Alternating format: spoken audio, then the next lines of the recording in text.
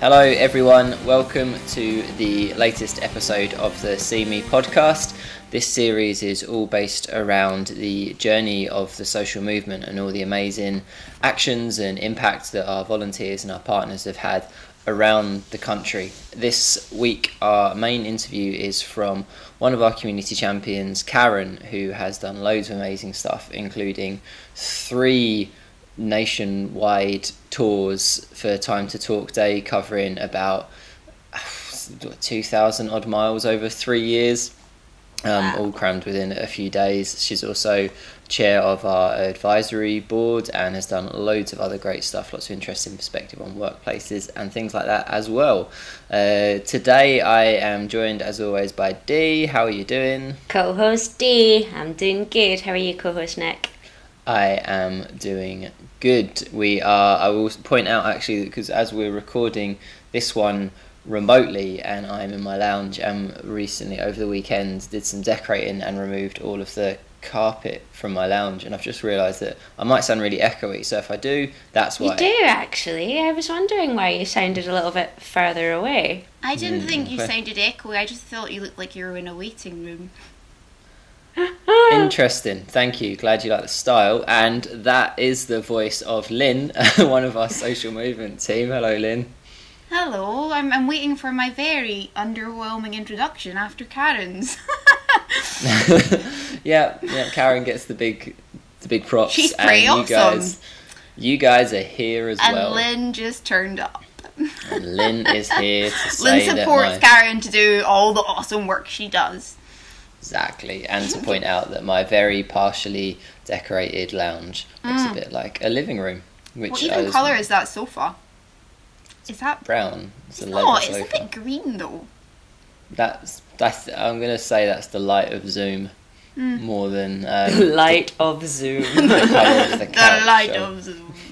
I will send you a photo of it afterwards. It's a lot of it's quite a nice brown, and then there's bits where we drop KFC on it, which are a bit of a darker brown, which would be fine. KFC still going just now? It was a while ago. And once you've dropped KFC on a sofa, it's not the easiest to get out, especially this type of leather. It's not like the one that you can just kind of like get anything off it with any sort of. Anyway, I was saying, so don't drop KFC on your sofa. But what part? Really, KFC's just chicken. That's not sustainable. It's covered in grease. Grease stains. Yeah, one of the classic stains. Is your couch the colour of grease? I don't know. At least more than I'd like is the colour of grease. Is all anyway, I can say. I am here, and and that is as much as the welcome I deserve. Lynn is the most gracious member of the See Me team.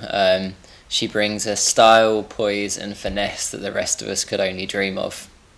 How's that? You failed to mention my hilarious emails, which no one replies to. I did, but didn't I? God, she tries. Lynn tries. Lynn Pilkington tries. So, chatting this week around various aspects of volunteering and the impact around what Karen's done, and some really interesting talking points that she brings up throughout her interview that we did with her. And one thing that she talked about quite a lot was really the impact of being told to keep your mental health hidden. She says that she was quite a lot in her lifetime, and obviously it's a really a lot of what we're trying to tackle, what we're trying to encourage people with, talking about mental health, with speaking out and reaching out to each others and being supportive and not being judgmental, is so people don't feel they have to keep it hidden, because it's not something that they should be embarrassed about or ashamed of, and that keeping it hidden can kind of stop you from getting help as well. It's obviously though something that Karen's experienced a lot of, and she's not unique in that. She's not alone. If that didn't happen, then we wouldn't be here. And Lynn, you work with a lot of our volunteers who've got various amounts of stories and experiences and do different things. Have you found that is a bit of a common thing for them and for other people with lived experience, that either wanting to keep it hidden or being told to keep your mental health hidden is something that happens a lot? I think the very fact that we're a programme encouraging people to talk about mental health suggests that there is a hidden aspect to it, you know? which is really bizarre because we all have mental health. So how do you keep that hidden? And I think that word that sums it up, isn't it? Hidden suggests that there's some sort of secret, and also that there's a part of you that you're not sharing with everyone, which is such a shame. There's a lot of effort that goes into that. My background working in inequalities, and we know the detriment it is to people when they only feel they can bring some aspects to their lives, and the extra added pressures, anxieties, that then there's a bit of your life which you do have to keep to yourself. I think it is across the board for a lot of people. Whether it's for all areas of their life, I think varies from people to people. It might be that there might be times, places, people are more comfortable sharing their experience of mental health with. But yeah, generally, I think this part of being in the context of the COVID situation as well, to recognise that mental health isn't a part of all of our lives would be a really, I guess, a really confusing statement for anyone. People that I have spoken to who haven't maybe spoken about mental health before, who feel a bit like, I'm not doing okay today, then for me I almost find that a bit reassuring that they're not a robot, and that, yeah, that they are having struggles like the rest of us. But for the more wider prevalent parts of life, for people who do experience mental health and it is out with this situation, mental health problems and the challenges that go with that, then yeah, that extra effort that goes into hiding that from people and denying that is really painful, and adds, as we know, to the experience of not only experiencing a mental health problem, but adds that extra level of challenge to an already difficult situation. It does, and it's not, you don't kind of need the stress and the worry when you are struggling with something, when something could be causing you pain as well, to then have to think, oh God, I can't tell anyone about this. Exactly. Which, and as we say, like the stigma and the discrimination which comes with mental health can be harder than the experience itself of the problem, which is a reflection, of course, of us in the society. Definitely. Like, Dee, what do you think around that, and what's the impact on people of being told to keep your mental health hidden? I think we know that, the inability to talk about something usually makes it worse. So I think for a lot of people, being told that they're not allowed to talk about it, that they're not able to express how they're feeling, one has the potential to, as we said, increase that self-stigma, which makes people less likely to open up and ask for help in the future. But, also people then become afraid to kind of reach out and ask for help, and that kind of then can lead into problems getting worse later down the line. For many different reasons, i.e. they don't feel able to discuss it with an employer, so their work performance is maybe not as great as they'd like it to be, and then the fallout that happens from that, or they potentially isolate themselves from friends, which kind of in a social aspect can impact on someone's life massively. They may not feel able to speak to their family, which can cause problems there as well, or even just simple things like going to the GP and getting the help that they need and deserve, and the support that they need and deserve, requires people to feel able and safe and confident to talk about their mental health and how they're feeling. And that's the only way we're really going to, get to a point where, one, we start to tackle stigma across the board in all these different settings, and two, come to a solution whereby people are getting the help that they need. It all comes down to feeling safe and comfortable to open up. The self-stigma around that, definitely, I don't know whether from being told to hide, I don't know if many volunteers, and I'm not sure whether Karen touches on this as well, that you're overtly told, but I think stigma can come in really subtle ways as well, can't it?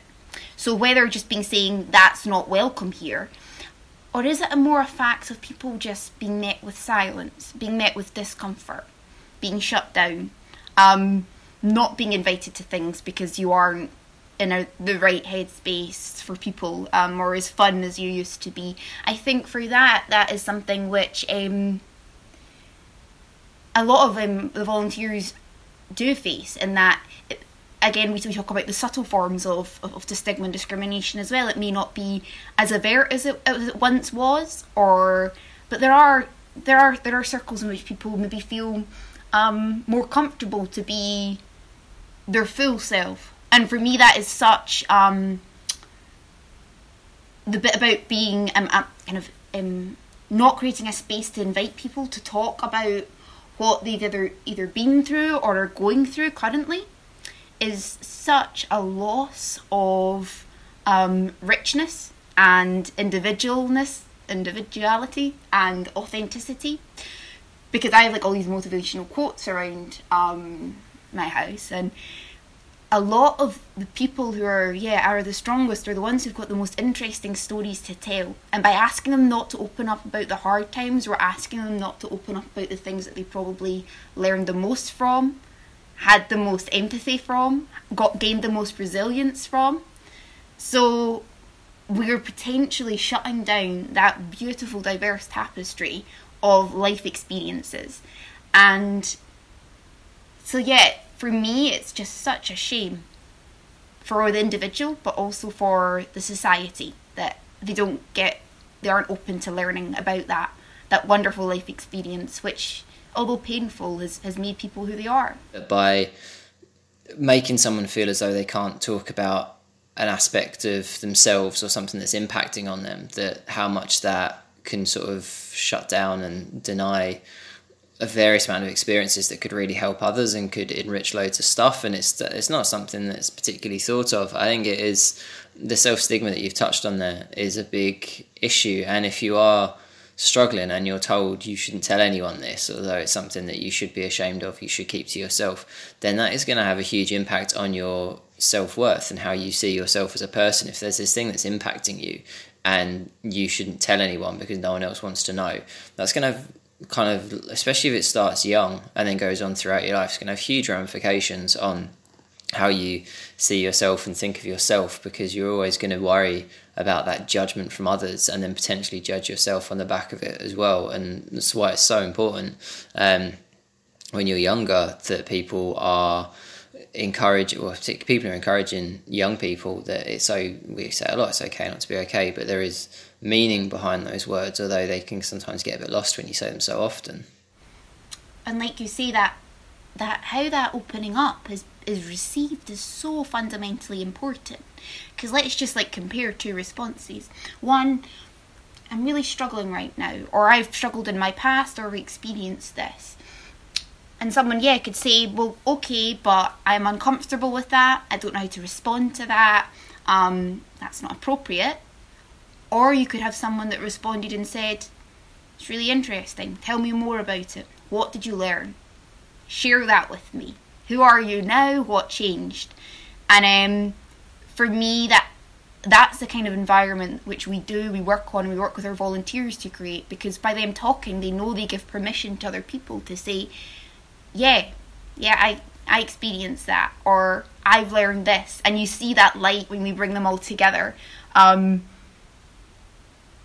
they're brought together and not seen, say, as a problem, a hidden part of their life, but when you bring people together for that cause, and they say it's suddenly a comfortable environment where they know they're going to be received with, oh, I went through that too, or oh yeah, that happened. And it's just such a different attitude change. And for me, seeing that among our volunteers makes you realise what's missing in the outside world. That just positive reception. Yeah, totally. We've seen it with our volunteers a lot. We've seen it, and we've done campaigns online like Pass the Badge and Mind Filtered Life, creating these areas where people feel like it's safe to talk. They will be supported, that they don't have to worry about saying it, and they'll find other people who've had similar experiences and make them feel not alone as well. And with our kind of volunteers and with other groups and with people around the country, if you can meet other people who've been through similar things, Dee, what do you think the power of that is, being able to kind of meet other people who've also struggled with their mental health when it comes to them wanting to tackle stigma or do something? I think, it's got a huge impact on how you develop your own confidence and speaking about what you've experienced and kind of learning how to do that and the language that you can kind of use to express how you're feeling. And, whether that's digitally connecting with people online or whether, as you said, it's, social contact, as our volunteers do when they go out and about to events. But I think it lets people know that they aren't alone. It kind of gives people the catalyst to be like, okay, well, if these guys are talking about it and they're proud to talk about their experiences and they're confident to say, actually, no, I wasn't okay or I'm not okay, but here's what I'm doing to kind of get through that and to open up and kind of tackle stigma. I think that can be hugely empowering for people who maybe just never considered that it was an option before.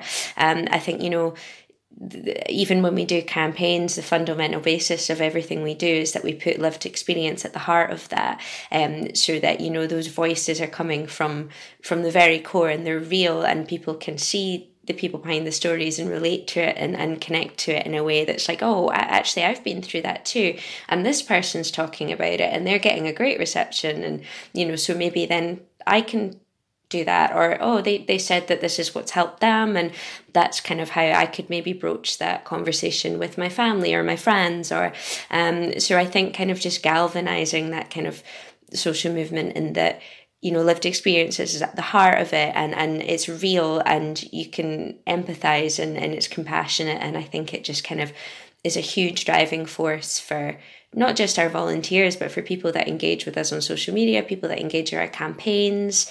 It's fundamental. And speaking of driving force, the Time to Talk See what tour. I did there? Yeah, but I guess that is one. That was Driving Miss Daisy, by the way, if anyone didn't. I thought that was reference. maybe a theme tune that you come up with for me, which I've been kind of waiting for we need a jingle. Maybe that. Oh no, because that's copyrighted. That's from the film Driving Miss Daisy. Well, everyone check out Driving Miss Daisy, and driving around Scotland is something that Karen's done with one of our other volunteers, Susie. But yeah, as part of Time to Talk Day every year, Karen takes on a lot of what we were just talking about there on the difference it can make when someone speaks about their mental health and their mental health problems and the stigma and discrimination they've faced. If you hear someone speaking about that, you can relate to that, you can see you're not alone. It can do so much for people who can hear that, who speak to someone and encouraging them to speak out themselves. And Karen and Susie do that in this amazing way for Time to Talk Day. So Time to Talk Day, if you haven't heard of it before, is the first Thursday of every February. So this year it was the 6th. Next year Time to Talk Day will come up on the 5th of February, if my day maths is right and there's no leap years. And the idea is just try and encourage as many people around the whole of the UK to speak about mental health on that day. If you already speak about it, to carry on. If you've never spoken about it before, for that day to be a starting point, to then go on and talk more after that. And it's something that we do with our partners across the UK. Time to Change in England, who started it, and then Time to Change Wales, Change Your Mind in Northern Ireland, and Sea Change in Ireland. And we always see so much energy around it. And before the day itself, Karen and Susie, for the last 3 years since we've been involved, have gone on Time to Talk tours, which have varied between 500 and 700 miles each, I think, where they've stopped off in different places to go and talk to different people about the country. Lynn, what did they do this year? What did it involve? They had this wonderful little map which they drew at the end, which showed all their destinations. This year, 2020, they picked a few. I think it was shopping centres mainly, and then they also picked out a couple of kind of interactions with a couple of volunteers based around the country as well, and stopped in and saw what they were up to, and took a little kind of whiteboard out with them, a blackboard, for people to respond to what makes talking about mental health difficult, and and they did it around, I think, was it Dundee, Edinburgh, Glasgow, Aberdeen as well, I think, and they kind of took the theme of this year, Gretna, Inverness, of course, where you are right now, Dee. Took the theme, didn't they, of Would You Rather, and they got people to choose which route they'd rather than take every day, which led them on a much longer journey than they could have done. I'm going to say that's my, and they had really positive engagement in each of the kind of the places that they went to, with the actual conversations that they had with people. Lots of emerging themes came out that were similar around across nationally about why people weren't opening up or the struggles that they had. They gave out campaign packs, they got people talking, they got people galvanated. And I mean, I could say that was the highlight because, yeah, of course, that's exactly what we're trying to do. But for me, working with volunteers, the highlight definitely had to be Karen and Susie's attitude, in that they brought the Would You Rather theme, and that their ongoing just humorous engagement, I think was just a joy to support and added real, a unique asset to what could be, yes, a very serious subject. We're asking people to open up about something which can be quite personal, quite difficult, quite stigmatised, quite uncomfortable. But they laughed. By God, they laughed. And when I'm having catch-up conversations with them, and they're like, Len, we were having a debate in the car. We're getting people to vote on what the nickname for the... And, I mean, it brings personality and life, and you can see the videos from them. And for me, that in itself, lived experience doesn't mean to say that mental health is all you talk about. Lived experience can be laughing in cars. It just brings that dimension that you can have experienced something, but it doesn't define who you are. And for me, yeah, that was just a real joy of a part of their tour, that they took a theme, they made it live, they brought their personalities to it. And yeah, for that bit, not only did they not hide mental health, but they also just brought a full, authentic self to what they were doing. And that's just a joy to support. It is, and if you ever in years to come see Karen and Suzanne out on the road, it's definitely good to go and chat with them. They do bring so much energy. Dee and I visited them a few times in the last couple of years on the tour, and gone and met them in places that have been really cold and unusual places as well. That was, remember that? Where were we? We went to Stirling Castle and then the Kelpies, and it just rained the entire time. And Nick and I, it was like our first visit out, and we were like, ugh. And Karen and Suzanne had been doing it for a week, and they still had so much energy, and people loved it. They loved it. Yeah, they did. And do you think one thing that Karen mentioned in that, because part of the first tour they went on culminated in them visiting Nicola Sturgeon at her office at Holyrood and talking to her about Time to Talk Day and the tour and all the issues around mental health stigma and discrimination. And one point that Karen mentioned when speaking to me, which was really interesting, is you never know if you have a conversation with them. You might not be an immediate change, but how something might resonate for days, weeks, years to come. And when it comes to them, she was like, maybe when it comes in the future, Nicola Sturgeon thinking about something, then she might go, oh, I remember that conversation I had with those two, and it might influence later on. Do you think when we talk a lot about talking about mental health and that we consider, or people in general, if they're talking about mental health, consider that really long-term impact that they might have on speaking to someone? I think it definitely is maybe not first thing people think of when you're talking about mental health. You think you're there to listen empathetically, non-judgmentally, hopefully provide that response which we spoke of before, which people, when they are opening up, recognising that might be really important to them, and giving them the kind of due recognition for that. But for me, the long-term impact is having all those small conversations and the culture that creates then. That's the long-term change. So I think you're right that some people can have, and when I was thinking about this, that can I remember one individual conversation that might have changed someone's life? Well, maybe, possibly, just but I mean, I think the general permission that hopefully as part of our work we give people to talk about mental health, that's the long-term impact itself. So surely we want to get to a place where the long-term impact is that one conversation is so part of everyday life that it doesn't have to be impactful. It's just what we do. So for me, the long-term impact is normalising, is making what we do underwhelming, and not being like, hey, that one time that person really accepted me when I opened up. That should be our new, that should be the way society is, surely. Definitely, and I think a great future tagline is "Make See Me underwhelming." So then, no one cares because everyone just does it anyway. They do and it anyway. mental health is just part of everyone's day-to-day life that everyone recognises, and anyone can struggle. And us going, it's okay not to be okay, and everyone go, yeah, we know, boring, fine. We know that now. Yeah, we've heard you guys go on and on. The thing is, though, society needs to start listening, right? So until they do, we'll continue to be overwhelming.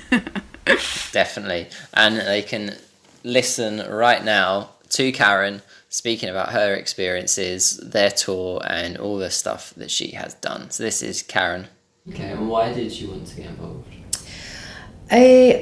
For me, I think in my career and in life in general, I've seen and heard a lot of things which have given me an idea of how significant the issue of mental health stigma is, and the impact that has in terms of, you know, the discrimination that flows out the back of that.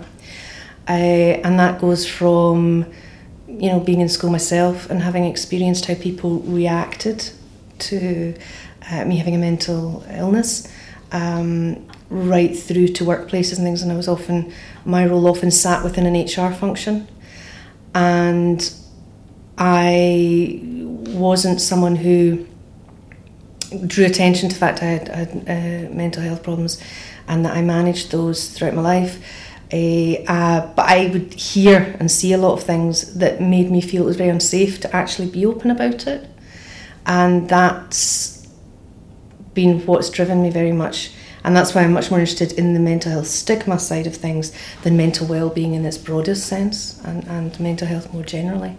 So with your own experiences kind of from school, from work, from these sorts of things, was there anything in particular that you really wanted to change? I think for me, I experienced a lot of self-stigma, which basically then is the reflection back, I suppose, of the things I've seen and heard others saying. So it's that kind of what I've taken on board from what I've picked up other people think about me, because when they learn there's a mental illness there. So when I was at school with clinical depression, one of my friend's parents saying, "Stay away from her, she'll be trouble." So then picking up on that idea of stigma by association, that her mum thought if she had anything to do with me, other people would look at her differently because she knew someone with clinical depression. So I was seeing all these different facets. At university, I was advised by a tutor to be very careful, that in the legal profession it would be very difficult for me if people found out I had experienced depression, that I wouldn't be taken seriously, that I wouldn't be able to progress. So I'd had a lot of warnings, and the thing for me is about changing that so other people don't experience that. Those early experiences have influenced a lot in my life about how open or not I have chosen to be, and I had opportunities to role model and still carry a lot of guilt for not doing it at times in my career. But those experiences really, there are a lot of memories around some of that it's not safe. It wasn't safe. And working in HR departments in numerous different organisations over the years, things I had seen or heard, often at very senior levels, not deliberate, not consciously trying to discriminate against any particular group or anything like that, but unwittingly the discrimination that existed for people with mental illness reinforced that it wasn't safe. It wasn't safe to come out about your mental ill health. You know, that just wasn't safe, because your career could be stopped. And was there anything in particular, so obviously there's a lot of mental health charities and organisations, CME is the one that's kind of solely focused on stigma discrimination in Scotland, but was there anything particular about what you were hearing from CME or the messages or how the programme was approaching things that made you think that that was the right place for you to make the change you wanted to see? I think The first thing and the most important thing was it was the focus on stigma and discrimination, because it's the stigma that has impacted my life the most, I suppose. Not even necessarily in terms of how other people have treated me, because often they haven't known. And I would like to think that through most of my life it was quite well masked a lot of the time and managed. So I would like to think that many people didn't know the things that you have kind of dealt with over the last 30 odd years, whatever. At the same time, that though, in terms of how I had picked up, and that, as I say, that self-stigma had a huge impact on me, and how much I've been able to show of myself. I also have physical health problems, so I have multiple sclerosis, and I have no problem telling people about that whatsoever, because I never felt I'd be judged for that, whereas I always thought I'd be judged for my mental health. So the stigma was the key thing. But alongside that, when I looked at See Me, I mean, I'd signed up to the newsletters and things partly because I liked the approach that was taken in some of the campaigns. So, asking, are you okay, the workplace kind of piece, the video that was out, are you okay, and the power of okay, that for me resonated a lot. I like the quirky nature, I like the humour. I think humour is a good way to approach difficult subjects. And I certainly think there are stand-up comedy acts in living with MS or mental ill health or whatever else it is. And to me, humour is a way to get through that, and also often break down the barriers to help people to open up about things that are difficult or uncomfortable, and not maybe feel so threatened, raise their awareness about perhaps preconceived ideas they may have and how that could lead to discrimination without them feeling attacked. Because there's often that thing where people just feel you're attacking them. Did you expect that when you started volunteering? You said names, challenge, stigma, discrimination. Did you expect to meet people who you had become quite close with? Was that a bonus? I suppose I knew that was always a potential, because people like them. So if you've got a common goal in mind and a common purpose, and you all have a belief in something, there's a common connection to start off with. How we go about it might be different, and how we process it might be different. So I know that's always a possibility. I suppose I never set out to get to know people and become close to people. That wasn't ever, it wasn't, if you like, a side benefit I thought I would have per se. It didn't matter to me one way or the other, really, just by the nature of the person that I am. But it has been, yes, a welcome bonus. Certainly in terms of meeting others as well who maybe have similar struggles at times with their mental health, and not necessarily having known people with the same issues as me in the past. That's been great, because I've found people where I've almost got on the side of it a friend who is also a safe space in terms of talking about aspects of my own mental health that maybe those around me, family, other friends, don't understand in the same way, or it feels too difficult to explain, or it's just a bit like with multiple sclerosis, explaining some symptoms that's too far outside someone else's experience for it to actually mean anything to them. So I could go turn myself blue in the face trying to explain it, and they'll still never actually know what it feels like. And it's the same with certain mental health symptoms as well. And so having a friend or friends like that is a huge bonus that came out of the back of the programme. So what have some of the highlights been of your volunteering with See Me? Oh wow. There's lots of things. I think for me, in a roundabout way, and it kind of underlines everything I suppose, is being able to find ways to volunteer that work for me as a person.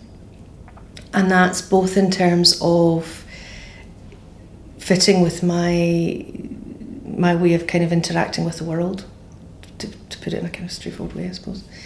But also being able to manage my health around that, so that's both mental and physical. So that, if I'm struggling, say my MS was causing me particular problems, I can pull back from volunteering sort of things. So there was that accommodation in it, and getting the confidence that was okay. but the types of things I do also tend to be kind of slightly different to others, and what I'm interested in particularly is the long-term culture change. That's the area of my career focused in on. So I'm not thinking of CME as something where within a year we'll achieve this, within 20 years we'll get to this, within 30 years you might get to it. It's generational. And that's how I used to plan for my own work in organisations. There always was a minimum of a 5-year plan, a 10-year plan to make the changes we were looking to make, because the culture shift is that gradual. So for me, the highlights have been those things where I can be involved in strategy development and things that I think will have a long-term influence on society. And it's the buzz I get is also when I see connections, and I can connect up things, whether it's within CME or outside, or into other things that are going on in society, or identify risks. And anyone that works with me at CME knows my brain is wired to identify risks. There's a lot of nodding behind the cameras. Yes, which, working with people in the past, probably was hugely frustrating for people who used to work with me, because it can be misconstrued. And this is back to that thing with prejudice and having those strong autistic traits or Asperger's, whatever. It's, these are things that, to me, that's just how I view the world. I'm not able to view it any differently. But to be somewhere where that is actually sometimes useful is great.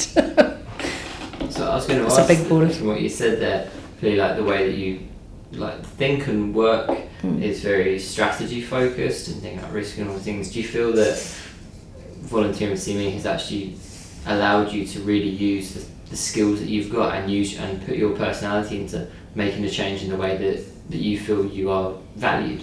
Yeah, it's been interesting, because there have been a couple of times where I've gone away and actually gone home and said, "Oh, someone said thank you so much for being like that," when I was in a meeting at CME, and I'm not used to that. I'm used to being seen more of as a problem. I do remember someone was saying to me, only wheel Karen out to do the statistics and the facts and the data and the academic bit, and then wheel her away again. Don't leave her socialising with people for too long. Because she'll bore them to death with the detail.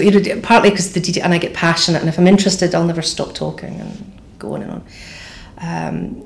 But to feel that sometimes people value that is almost like a new experience for me, and that made me feel good about aspects of who I am that I don't have any choice about. I'm born that way. I have no option with that.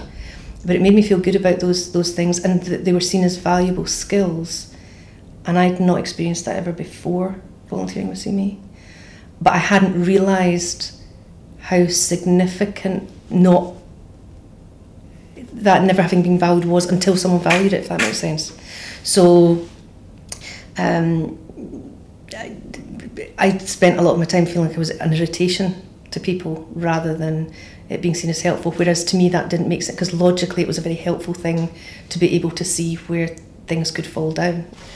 Okay, Karen, so yeah, as we were chatting there about getting you out to socialise, you and Susie have done the most social thing I think of any of our volunteers. So I guess just in a real open sense, we'll start off, where did the idea, what is the Time to Talk tour, and where did the idea come from? It was one of those moments where in enthusiasm, and as I do when I get an idea and I get a bit enthusiastic, I just started doing it and talking to people about it. And it ended up that Suzanne and I were available at the time to do this.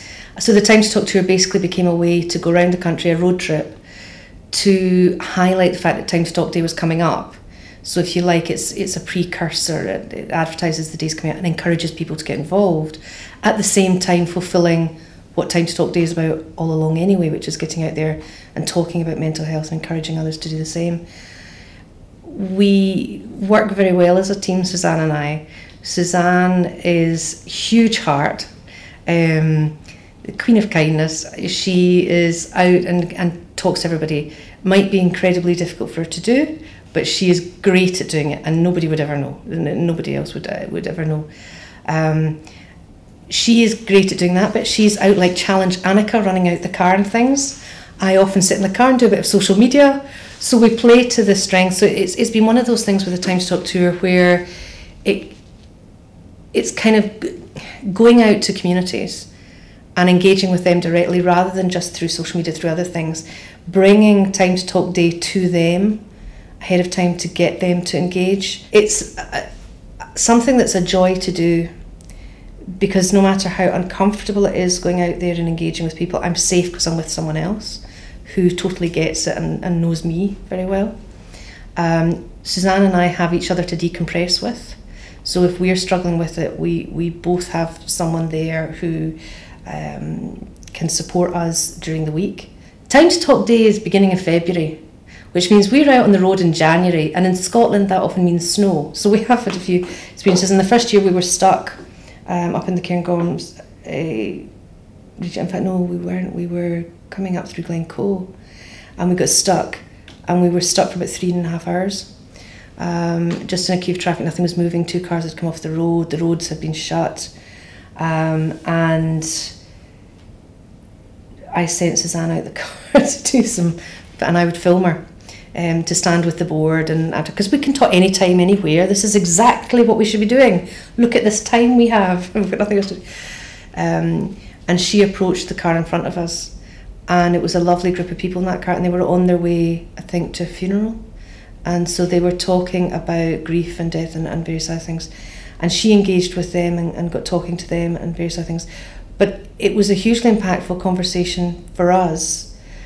I was in the car, so not so directly for me, but because it showed us that even in circumstances like that, at any time, you don't know what's going on for someone else in their life. You don't know where they're at with their mental health.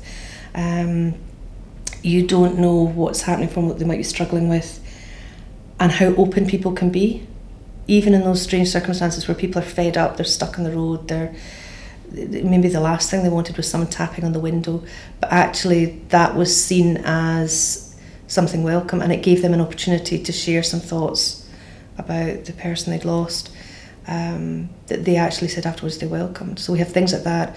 We bumped into 4 male friends in Aberdeen who had, between them, I think, lost 4 or 5 people to suicide, and that was hugely impactful and shocking as to how prevalent it is. And we know that suicide is the #1 killer of men in this country under the age of 45, or I don't know if it's changed 50, somebody's here different figures. But when you're actually standing talking to people who have been touched so many times by suicide, and they are so open with complete strangers they've never met prior to that moment, it's very, very touching. And it shows you the power that just opening up the conversation can have, that just saying to people, look, we're talking about mental health, and they freely share all sorts of things, and they welcome that somebody isn't afraid to just talk about mental health. Even though we're starting to hear some people say, well, everybody's talking about mental health now, so the problem must have gone away. Are we helping people to realise that even though people are talking about the problem has not gone away, we still have a huge issue with stigma, and we need to keep doing this and totally normalise, so that we don't have to have days to let people know it's okay to talk about mental health. You did get to sit down and have a discussion with Nicola Sturgeon about this issue.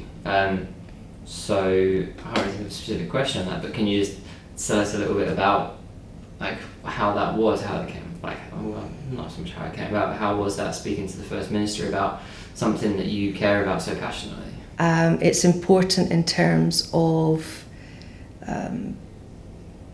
having someone's ear around those things, and knowing it, if there's a hook there for someone, something could get done. Because whether we like it or not, you get the right ear. Many things in life, it's people say they had a lucky break or whatever. You get the right ear at the right time, the right person, they get an interest, and it can make all sorts of things. It can make things easier, open doors, and make things easier.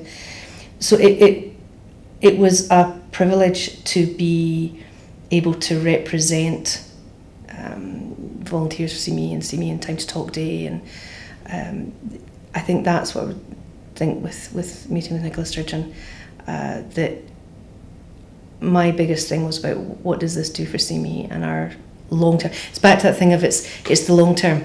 It's not about what's happening, and even the Time to Talk tour, it's not about what's happening this Time to Talk day. It's about how does this impact, okay, short term is that, and that's the immediacy, but what's the roll-on effect of that a year down the line, 2 years down the line, 5 years down the line? Is there something that we say today with Nicola, or something that comes up in the conversation that sparks an idea for someone that possibly makes its way into policy further down the line, or that, you know, when maybe, I don't know, Nicola's reading through something in the future, a white paper or something, she sees something, it triggers a memory back to that conversation. It could have a significant effect for society, and those are the things that matter to me. It's the roll-on and the ripple, and it's not about me ever as an individual, it's about that bigger picture. Do you feel like you are empowered and have a sense of worth because you're using your talents? Yeah, I think the thing with the See Me volunteering as well came along at a time where there were big changes going on in my own life. So my physical health was deteriorating. Multiple sclerosis is progressive. Can go any which way, may or may not, you know, and I've seen both extremes within my own family and historically. But things were changing in big ways, and my self-worth would have been particularly low at the time because of that, because I was feeling less and less was I able to do what I used to do. And when fatigue hits and you're needing to have afternoon naps and you feel like you're in your 90s when you're actually only in your 40s, this feels not right, or some of the other issues that come with MS, which I'll not discuss. So the sorts of problems you can have that are changing your life, and to be able to for someone to value the skills that I'd built up over a career and the way my mind works and the way I see things, and to be able to use those skills, so suddenly I wasn't worthless in society's mind, that there was something that I could use. Okay, I might not be able to, you know, function away with my health to go out and be involved full time doing bits and pieces, or know when I can do things and know when I can't because it's not predictable. But to be able to contribute at the times when I am able to, and use those skills, that makes a big difference in feeling worthwhile, and that you're giving something back, that you're contributing in some way, that you're playing your part, and that's a huge thing. In some ways, the volunteering has kind of helped me to, at a time when there was so much change going on with changes to my physical capacity in that sense, it's helped me to learn where my limits are around bits and pieces. Which is one of the reasons the Time to Talk tour is great, because for me, other people do personal challenges like climbing Kilimanjaro or Mount Everest or something. To me, touring around the country for a week is a major challenge, and it's a personal achievement in that sense, above and beyond anything else that goes on. At the same time, I'm very grateful to See Me for the fact that, you know, the one thing that concerns me, and it's around, you know, with stigma, we talk about unconscious bias, where people might also look at me and the changes, even since I started volunteering with See Me, where I'm now in a wheelchair now, rather than at the beginning I was on crutches right at the beginning and things, but my capacities have reduced physically in the time I've been volunteering. And so even with See Me not looking at me and going, well, she couldn't do this because, well, with the MS there's no way, and taking the decision away from me about how far I want to push myself and challenging myself, and allowing me to decide for myself. Because I think one of the things that quite often happens with our preconceived ideas about people and with ill health, whether it's mental or physical, is in a very well-meaning way, people take decisions away from those who have the health problems to almost protect them, or they won't be able to do that, so we're not going to make them feel bad about it or anything else, rather than allowing the person to know their own limits or find their limits, or work with them to find ways to enable them to contribute as much as they can. And I think in that way, I kind of ascribe quite a lot to a social model of disability. I think we disable people, whether it's with mental health or physical health. As society, we disable people by making decisions for them. And one of the great things about volunteering with See Me is nobody has done that. I know people have expressed concern at times about, and people always ask and make sure you're okay. But they trust that I will put in place my mechanisms to deal with that, and that, I'm sleeping for a week in advance, and I'm doing this and I'm taking that rest, or I've got various things done and it's planned. And that's really important. And because you've been able to volunteer and work and do what you feel you want to and what you can, and having that decision yourself, do you feel that kind of all of that and everything that you've done, that you've made a difference in tackling stigma discrimination? I think, if I'm honest, I think these things are too early to say. I think things from feedback that people have given me, having spoken to them at times, whatever, they'll tell you that it impacts on them personally. So I think, there may be personal impact on some people. How long lasting or short term, I don't know, because I don't know them after that point or whatever. I know that I do my best at all times, to the extent that I even drive family daft and things where I say, well, actually, see, there's an example on the television of stigma, because the way that was put, or using the term committed in relation to it, or talk about these things, and they'll say, oh, for goodness sake. And it's that thing of, no, but for me, letting anything go, it's not about trying to pursue everyone over every little thing, and it's not wanting to make anyone feel bad, but it's wanting to do something educationally in a safe way, and saying that with the role at See Me, if I don't say anything, these things are part of our unconscious in society. They're part of the way we speak. They're part of our culture. The only way we'll shift the culture is by raising our own self-awareness and raising everyone's awareness around us of the fact these things actually have a detrimental impact, even if they're not obvious to us. What impact has See Me had on you? It's given me a sense of purpose when I probably didn't feel I had one, because my own life was changing so much, because my health had changed so much, and I know that whilst I find interaction difficult at times, social interaction difficult, I also know it's important for mental well-being. So See Me gives me, if you like, in a selfish way, it gives me roles for having social interaction, or whether that's with other volunteers or whatever. It gives me frameworks for that, so it makes it safer to do it, and I know it's important that I do it. So things like that, and See Me is giving me that sense of self-worth. So I think that about wraps it up for today. So just to say thank you very much to Dee and to Lynn for chatting along with this day. Much appreciated. Thank you, Nick. Bye. Bye. We'll see you all next time. Goodbye. Bye.